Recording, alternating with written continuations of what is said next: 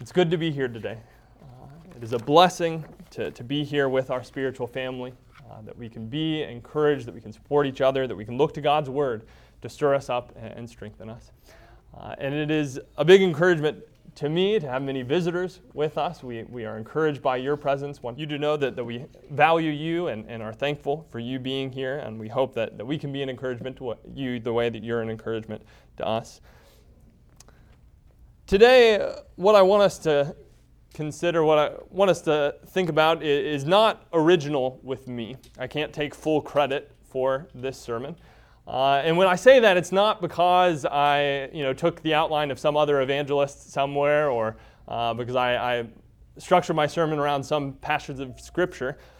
In fact, the thoughts that are going to form the outline of our study today come from a letter written by my mother. So if you want to, you could say that my mother wrote my sermon outline today. About 5 years ago, my grandmother, who was 91 years old at the time, was baptized into Christ for the remission of her sins. And I now have a hope of seeing my grandmother in heaven in the presence of the Lord for all eternity. For many, many years, my mother had tried to talk with my grandmother about spiritual things, about the Scriptures, about the condition of her soul, but it often brought tension in that relationship. And over time, there were periods of months and years that it was not brought up. But when my grandmother was 91 years old, my mother decided to write her a letter. Just a one-page letter, and it was that letter that led to other studies that resulted in her conversion. And so what I want us to think about today are the thoughts contained in that letter.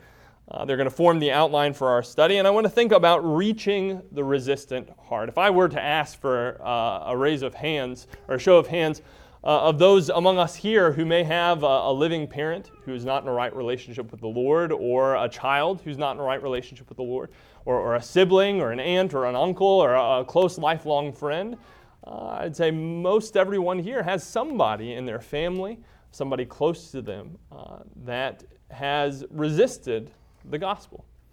And maybe you have made efforts to talk with them about Jesus, about the salvation that God offers, about the condition of their soul, about hope of eternity.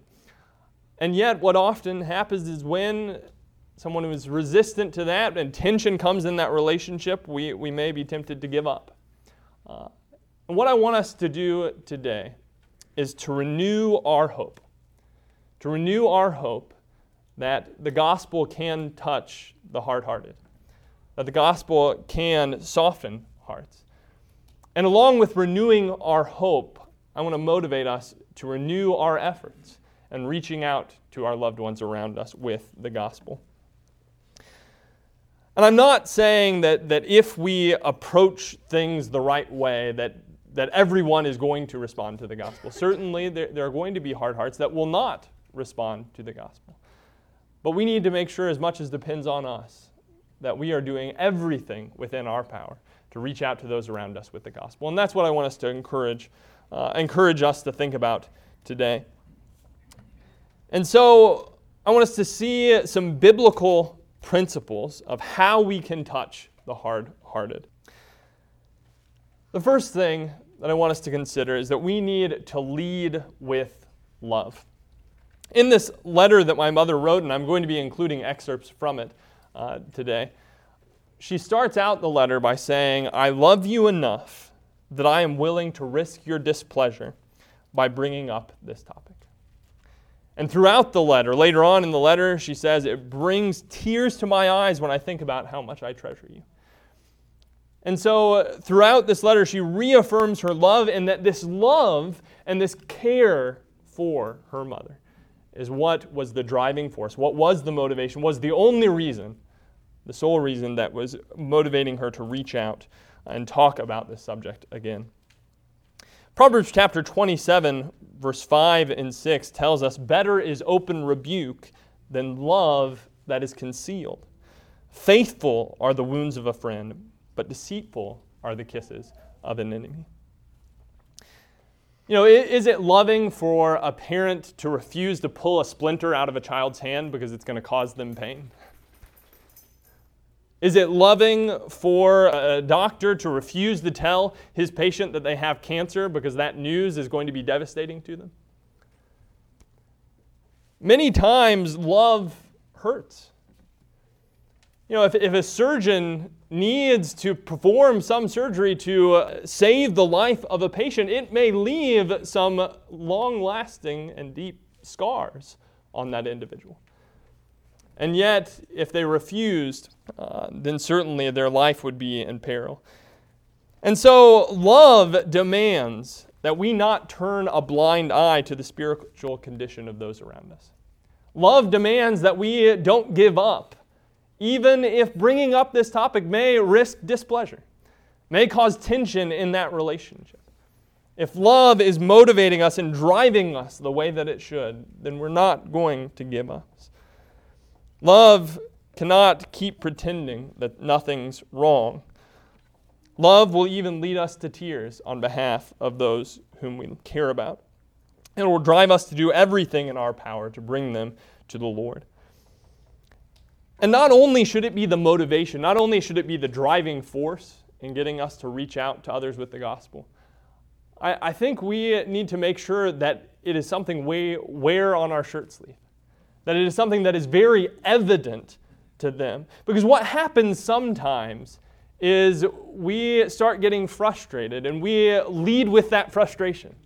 And we lead maybe sometimes with a pride to show them that we're right and they're wrong and they need to change. We need to make sure that is not the message that is being sent. The message that is being sent is, whether I'm right or I'm wrong, I genuinely believe that your soul is in danger, and I care enough about you to talk to you about it. We need to make sure that is something that is obvious, that is evident, that is in the forefront as we reach out to those around us.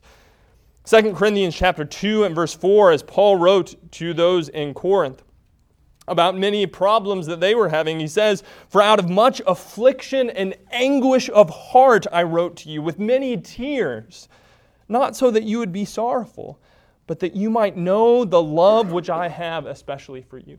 Paul loved them so much that he was willing to be brought to tears. He said it is an affliction and anguish of heart. Is that how we feel about our loved ones and their spiritual condition? If so, is that the message that they are getting? Is that evident?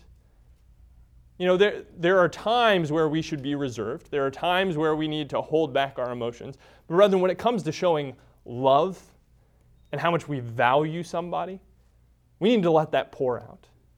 We need to make it very evident that is our motivation. People don't care how much you know until they know how much you care. And so we need not to be ashamed to express deep and sincere concern for those around us. And that means that our frustration, or whatever it might be, needs to be set aside. We need to make sure that is not taking the forefront. Proverbs chapter 15, verse 1 says, "A gentle answer turns away wrath, but a harsh word stirs up anger." We need to make sure that the way that we approach them is filled with gentleness, with humility, with compassion. Colossians 4 and verse 6. Paul says, "Let your speech always be with grace, as though seasoned with salt, so that you will know how you should respond to each one." We need to make sure that the way in which we express our spiritual concern for those around us is seasoned with grace. It's more palatable, easier to swallow. Now, when you're seasoning your food, there is such a thing as too much salt, right? I think in the way that we approach people, there is not such a thing as too much grace. As long as we're not compromising the message, we need to pour on the grace. We need to make sure that the way in which we express these things are as gracious as humanly possible. That it is going to be near impossible for them to be offended by the way in which we approach them. Now, if they're offended by the message itself, then there's nothing that we can do about that. But as far as it depends on us, we need to pour on the grace. We need to make the love, the humility, the compassion, the gentleness, the first thing that they notice as we talk to them about their souls. But secondly, we need to make sure that we show them why before we show them how. If you expect loved ones to listen, you have to give them a clear and compelling reason why this is important. Sometimes we start trying to teach someone the gospel with the assumption that they already see the need and that it's already as important to them as it is to us. Many times we say that the most important question that somebody could ask is, what must I do to be saved? But I think there's a more important question, and that is, why do I need to be saved? Why should I give my life to the Lord? Because if we don't understand the why, we're not going to want to know the how.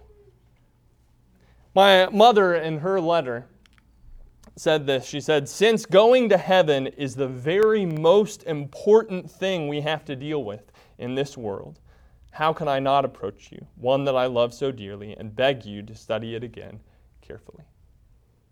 Since going to heaven is the most important thing that we have to deal with in this life. Since eternity is more important than this fleeting existence. We need to make sure we make the why very clear. Remember in Acts chapter 2 when Peter preaches his sermon on the day of Pentecost. In verse 36 and 37, after they are already convicted and pierced to the heart, he says in verse 38, "Repent and be baptized for the remission of your sins." But notice, that's not where he started. Many times we think that is the gospel. You know, what you need to do, well, that is the gospel. No, that's our response to the gospel. That's the conclusion to his message. But for many, many verses before that, what was he preaching? He was showing them the why. He was bringing them to the point of conviction where they were pierced to the heart and said, "Men and brethren, what must we do?" We need to make sure that in our presenting of the gospel, we're not just telling people how, we're telling them why. We're showing them that Jesus is Lord, as Peter did. And so, as much as we try to equip ourselves in being able to teach people the how, we need to start equipping ourselves from the Scriptures and showing people the why. Because the Scriptures are not just able to instruct us and inform us, they're able to reprove us, to rebuke us, to convict us, to pierce us to the heart. And so we need to make sure that we present a clear and compelling why so that they understand the importance of these things. And along with that, part of the why is stressing the universal need of salvation. We may say Jesus saves, but Jesus saves means nothing if we don't understand what we're being saved from. Salvation is meaningless if we don't recognize a need for deliverance. And so we need to start here. We need to start with understanding sin. My mother, in her letter, said, "Picture, if you will, everyone in the world in one big room. Everyone is there. No matter how good or how bad they have been, Hitler is there. Mother Teresa is there. Everyone from the most vile and the most giving and upright. They are all in the same room. They are all in the same condition. They are all sinners in need of a Savior." This is the why. We are all sinners in need of a Savior. Salvation isn't something that just some people need. It's something that all people need.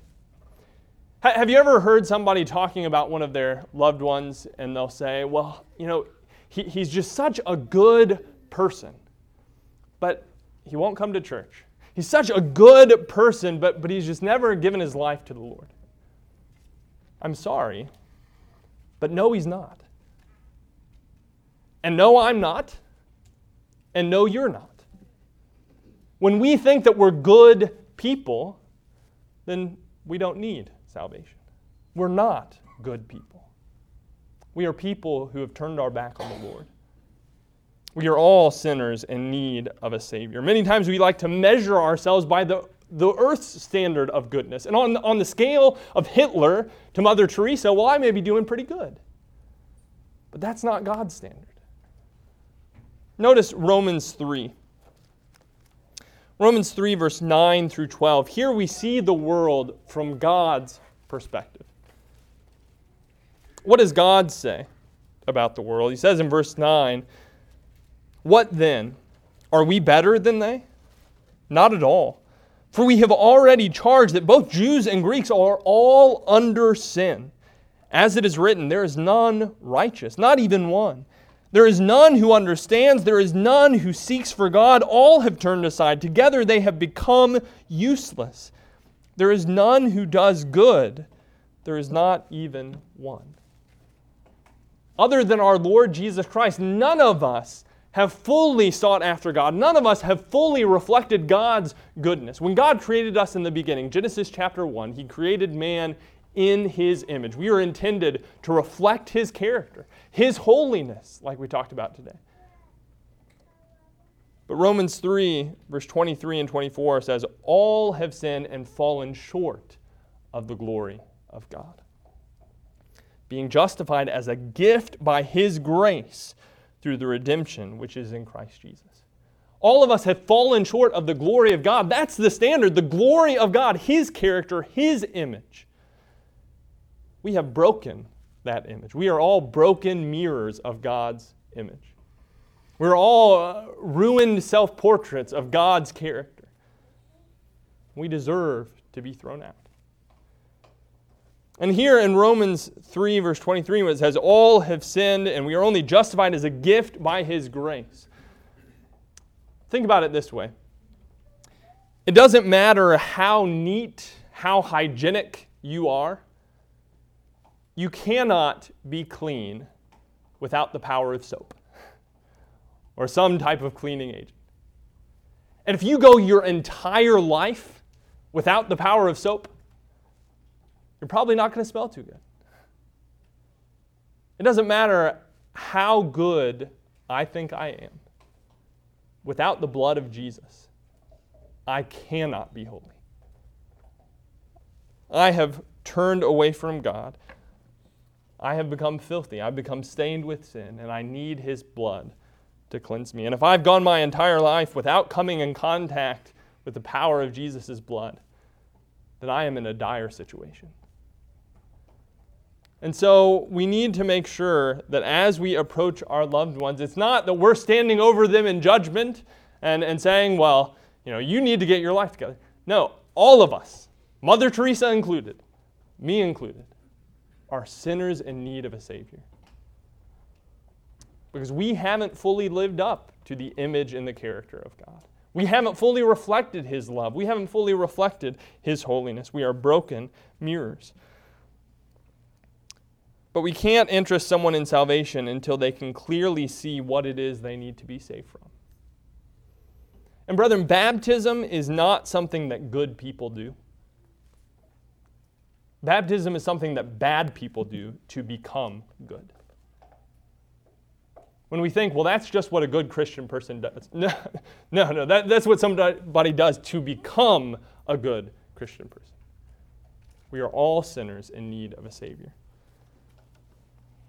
But as we stress this universal need of salvation, we need to stress and emphasize the singular solution.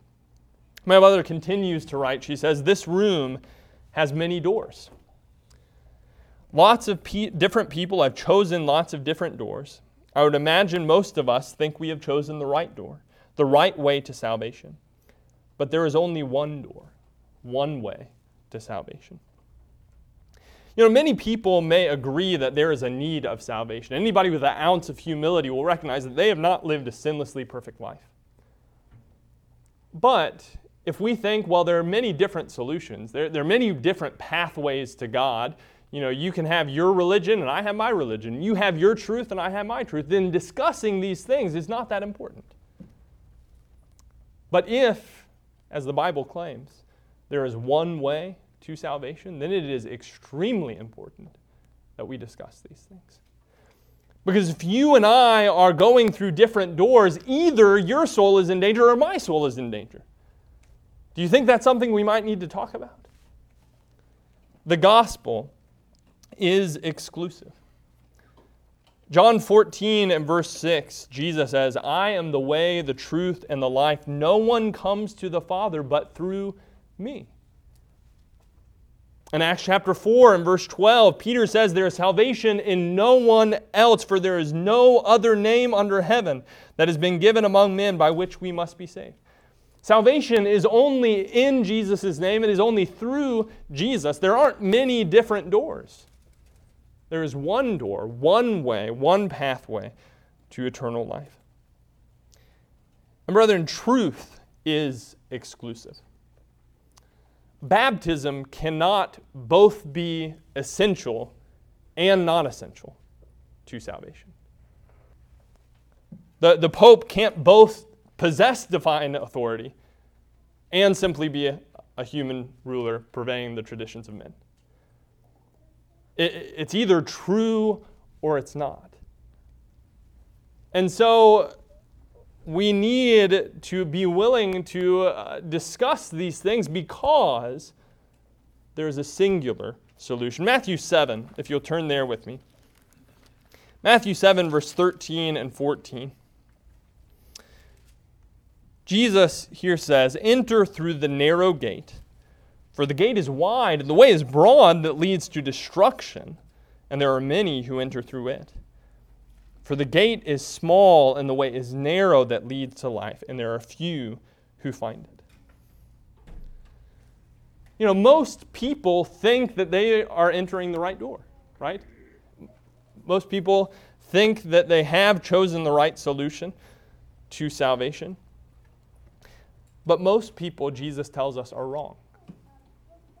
There's a broad way that leads to destruction. Many will go through it. There's a narrow way that leads to life. And there are few who find it. If there is only one narrow way and only few find it, then discussing spiritual things becomes of utmost importance.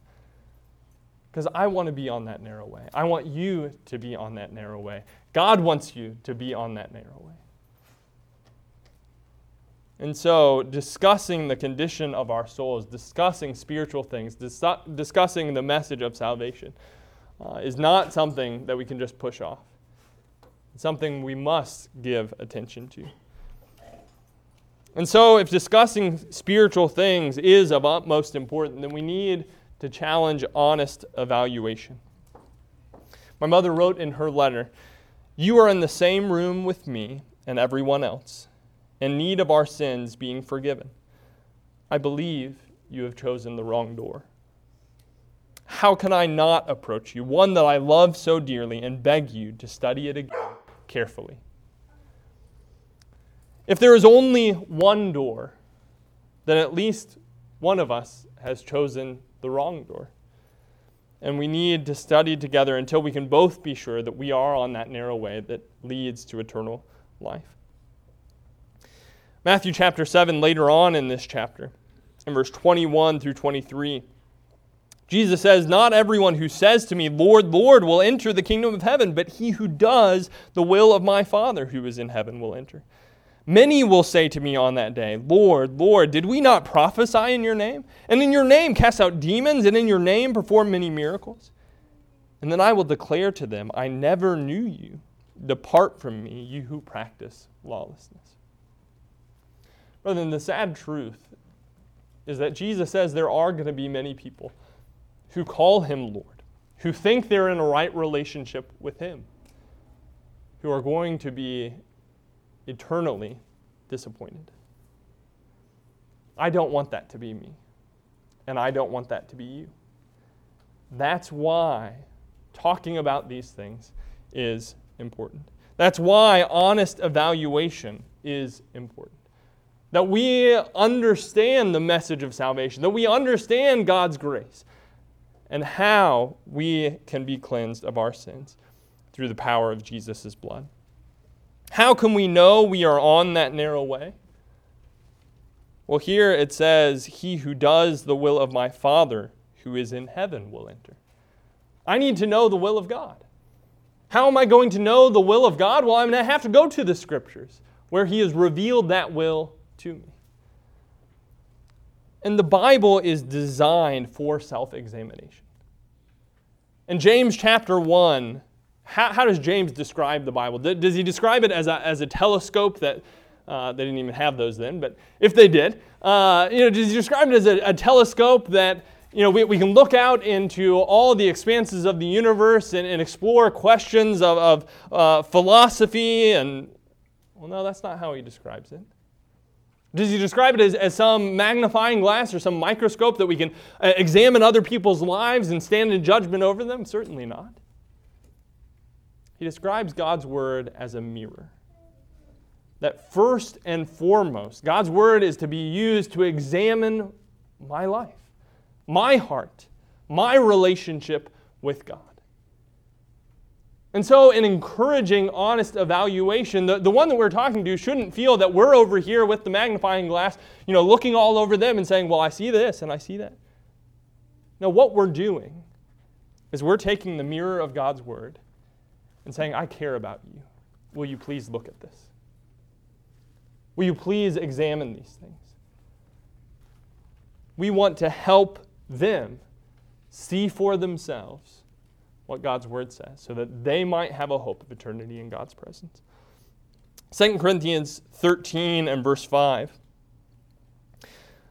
Paul encourages the brethren there, test yourselves to see if you are in the faith. Examine yourselves.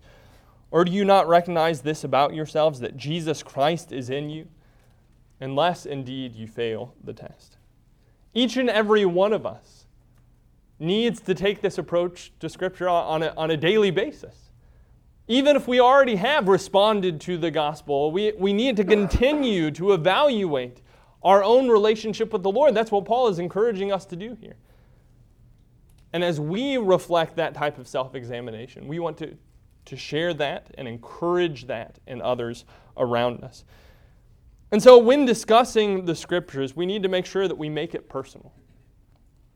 When discussing the Scriptures, we're not just discussing, these lofty matters of religion and this church and that church. No, when we're discussing the Scriptures, we're discussing me and we're discussing you. And we're discussing our relationship with the Lord. We're discussing our eternal hope of something beyond this life. We need to make sure that as we discuss these spiritual things, that is the focus, that we're encouraging personal application, both for us and for those that we are seeking to help and love. But finally, we need never to resign to rejection. Some of you may have even lived with loved ones for 20, 30 years or more who have refused to listen to the gospel. Maybe at times it's caused tension in your relationship with them. And because you don't want to rock the boat, you don't want to sever that relationship, maybe at times you have, in a desire to keep peace, dropped the subject entirely. But as long as we have breath, brethren, we need not to give up on the eternal souls of the people around us. Because my mother didn't give up, I have a hope of seeing my grandmother in heaven with the Lord for all eternity. I want to ask you, if you're not needing to watch over a child or a service dog, to close your eyes with me for a moment. I want you to envision something with me. I want you to picture your loved ones, whether it be your parent, your child, your spouse, your sibling. Picture them on a river boat, and you're standing on the bank. And they're having a great time on this boat. But you notice that the current is starting to pick up. And to your horror, you realize that they are heading for a steep waterfall. You yell at the top of your lungs to get their attention and draw them to the shore before it's too late. But they're having too much of a good time on this boat to be distracted by your screams. You start running along the bank, waving your hands. They glance over and see you for a moment, but they just think you're making a big deal about nothing. And they go back to what they're doing. You throw out a life preserver for them, beg them to jump so you can pull them safely to shore. But they don't want to leave their party and get their clothes all wet. What would you do? Would you give up? Would you sit down on the bank, throw up your hands, and let them careen over the falls to their death? Or would you continue to strive to your very last breath that they might be saved? You can open your eyes. Brethren, Jesus didn't resign to our rejection. He reached out to us to his very last breath. In Luke 13, verse 34, Jesus is driven to tears over his people. He says in verse 34, "O Jerusalem, Jerusalem, the city that kills the prophets and stones those who are sent to her. How often I have wanted to gather your children together, just as a hen gathers her brood over her wings, and you would not have it." Think about God's people in the Old Covenant. Think about Israel. How many times did Israel reject God? Think about from the very beginning when God formed his nation, taking them out of bondage in Egypt, leading them into the wilderness. What did they do? They built the golden calf. Time after time they complained, they turned their back on God. God brings judgment. They go into the land. Finally, God brings them into the promised land in the days of Joshua, and then the days of Judges. What is the condition of the children of Israel? Every man is doing what is right in his own eyes. They're continuing to reject the Lord. God brings them kings in. In the time period of the kings, how is Israel's relationship with God?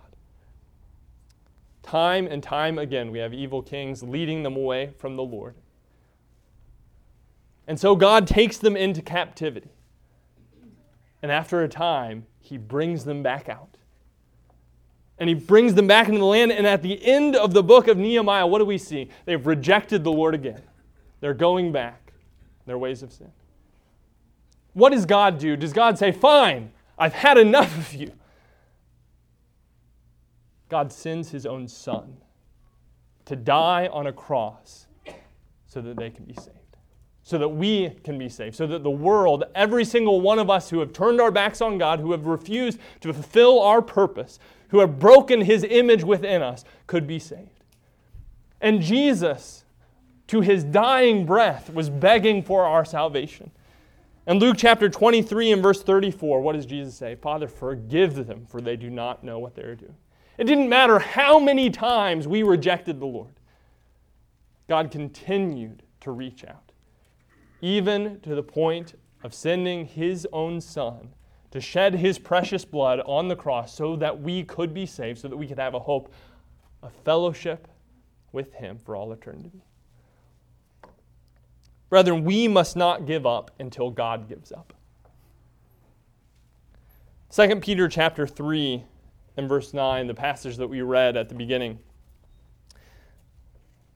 In verse 9, it said, "The Lord is not slack concerning his promises, as some count slackness, but is patient towards you, not wishing for any to perish, but for all to come to repentance." What is Peter talking about here? Peter's talking about the day of judgment. He's talking about the day of the Lord to come. And people were saying, well, you say Jesus is coming again. You say the Lord's going to come in judgment. Where is he? Why hasn't it come? What Peter is saying is not that God has forgotten or that he's not faithful concerning his promises. The reason that Jesus hasn't come again, Peter says, is because God is patient, wanting you to be saved. Brethren, the sun rose this morning because God still wants somebody to be saved. That is the reason we are here on earth. That is the reason Jesus hasn't come again, because he still wants somebody to be saved. And as long as God is reaching out, we need to be reaching out. That love that we talked about needs to drive us to our very last breath, to reach out to those around us, that they might find the way of salvation provided by God's grace and have a hope of eternity in his presence. How does the message apply to you today? As you set down the mirror of God's word, what do you see? How will you apply it? As you leave this building today, will we forget about these things? Or are we going to allow them to motivate us to do everything within our power to spread the message of salvation to those whom we love, to those whom God loves, and the world around us? Maybe you recognize today that in that illustration, you're not the one standing on the bank. You're the one riding on that boat. Brethren, we talked about last week, it's not about the journey. It is about the destination. Heaven is the most important thing that we have to deal with in this life. This life is fleeting. It is but a vapor, James says. There's one thing for certain. We don't know what's going to happen in everybody's life here. You don't know what the future holds, but one thing is certain. Every single person in this room is going to die. Every single person in this room is going to pass from this life. Do you think that's something that we need to consider? If heaven is the most important thing that we have to deal with in this life, then what is the condition of your soul? Have you responded to God's grace? God has cast out his life preserver, and it cost him the blood of his Son. He wants you to be saved. He wants fellowship with you. He wants you to be his child. He wants to free you from all suffering and all sorrow and all pain and all death. He wants you to be in his presence for all eternity. Will you respond to that invitation? Will you respond to the deliverance that he is offering you? If you recognize today that there's some change that you need to make, if you need to commit your life to the Lord for the first time, you can bury the old man of sin in baptism. By God's grace, by the power of the resurrection, you can be raised to walk in newness of life. Do you need to make that commitment today? If there's anything that we can do to help you in your relationship with the Lord, that's why we're here.